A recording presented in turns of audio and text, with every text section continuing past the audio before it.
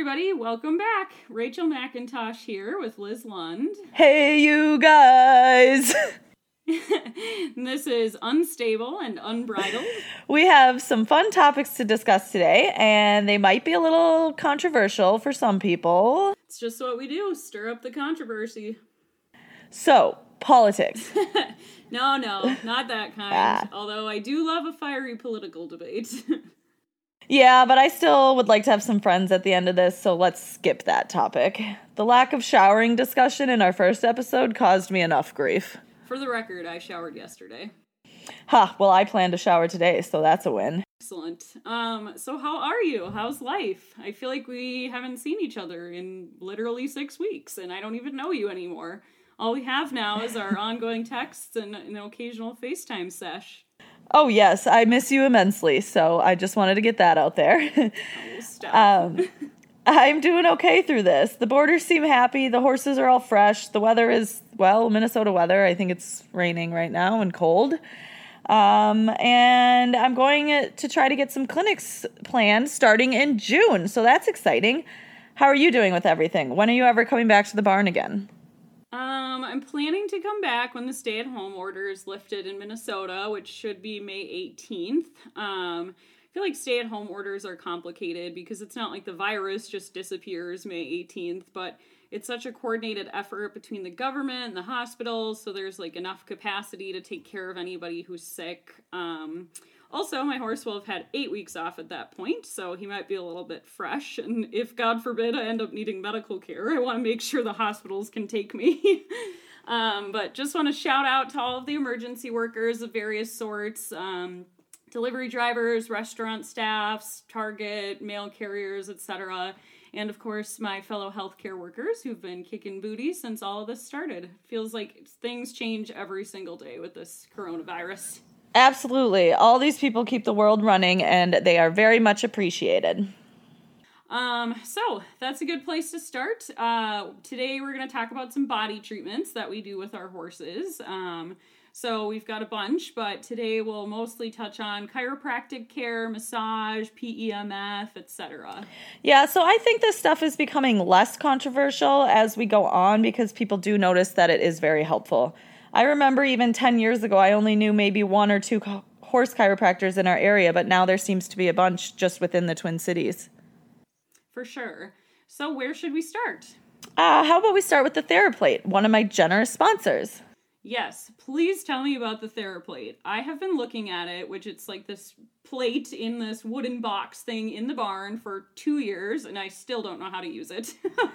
Well, I have to thank Simon McCarthy, actually, for building that lovely wooden box that it's in, and it makes using the TheraPlate super easy because it's basically just a built-in cross-tie area with ramps and everything. So thanks, Simon. And I will definitely start by saying I think the horses absolutely love the TheraPlate.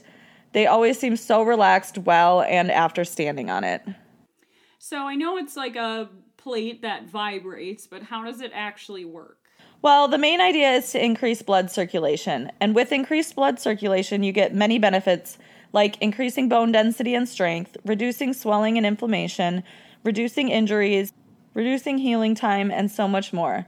They have a great list of benefits on their website. You can visit the link on our new Instagram and Facebook pages, which will be released shortly. Yay! Along those lines, Back on Track products too are really popular, and they've got like a similar mechanism of action.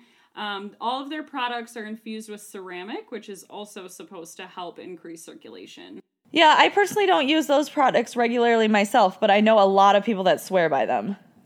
Yeah, I can't say I've ever noticed a huge difference. I've had saddle pads, the blanket. I do really like the leg quick wraps. I use those actually instead of standing wraps like it shows and stuff. And Magic's legs are always really clean and cool and tight when I use those. And my mom swears by the mattress pad. It's a foam topper for your bed, and they literally will pack it up and bring it with them when they go on vacation or travel, because otherwise both her and my dad wake up so sore.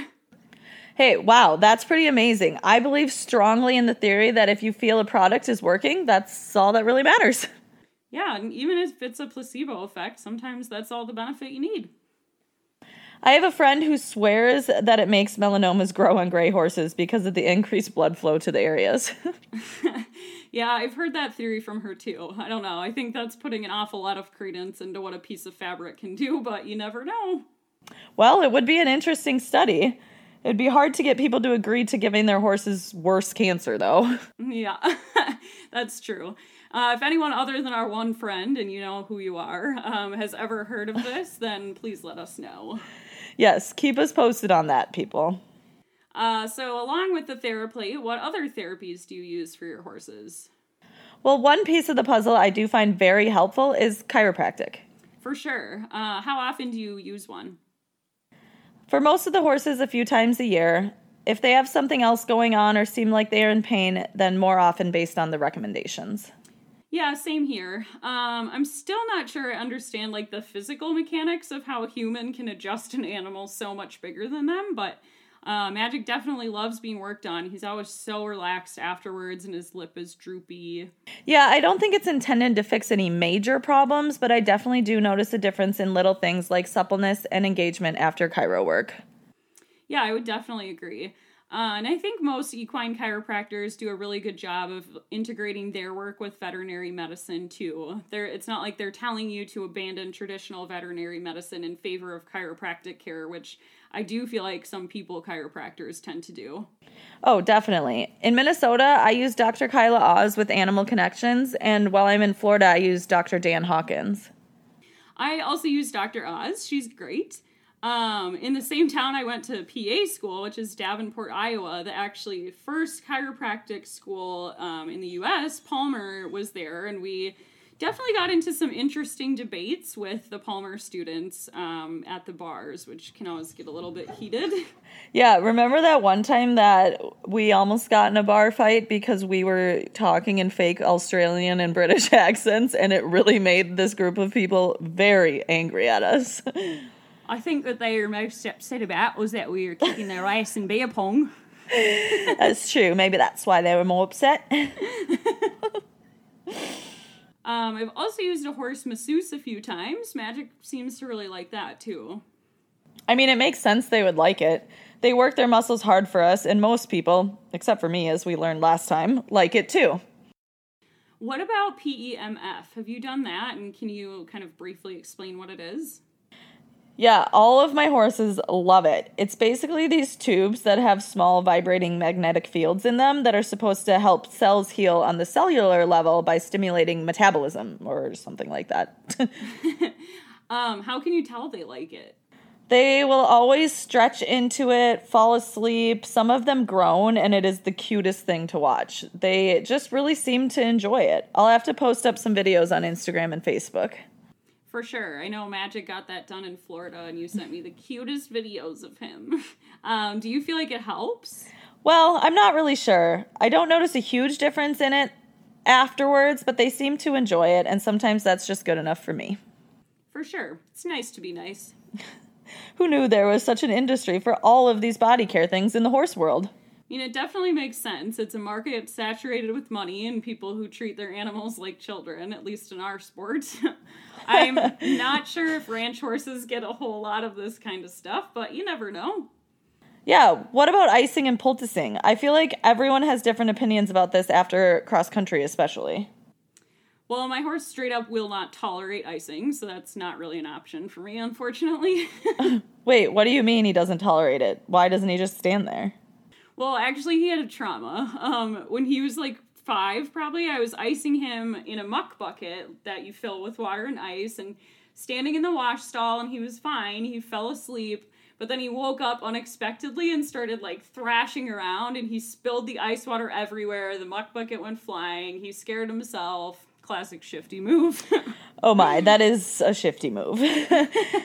I usually ice my horses when they're running prelim or higher, but none of my horses particularly are prone to swelling or inflammation at the lower levels, so I just don't do it. I also believe moving is better than wrapping, so when my horses are showing, especially in Florida, they get turned out at night.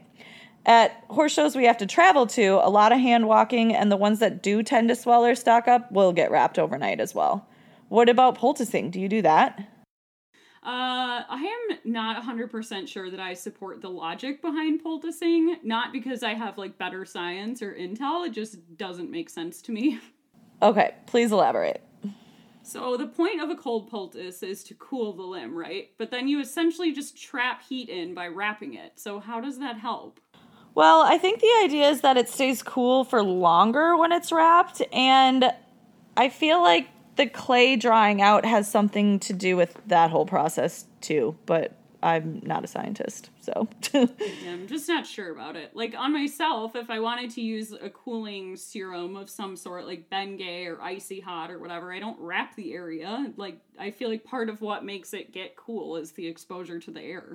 Well, if any vets want to weigh in on this science, we would love to hear. It just sounds like Rachel's making things up at this point.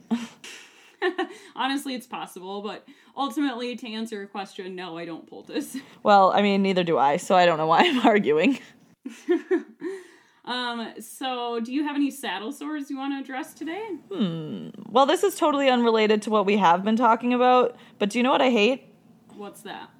Those really flexible rubber reins. They are the most slippery reins in the entire world, and I used to have them on all of my bridles, and I just had to get rid of all of them. They were awful.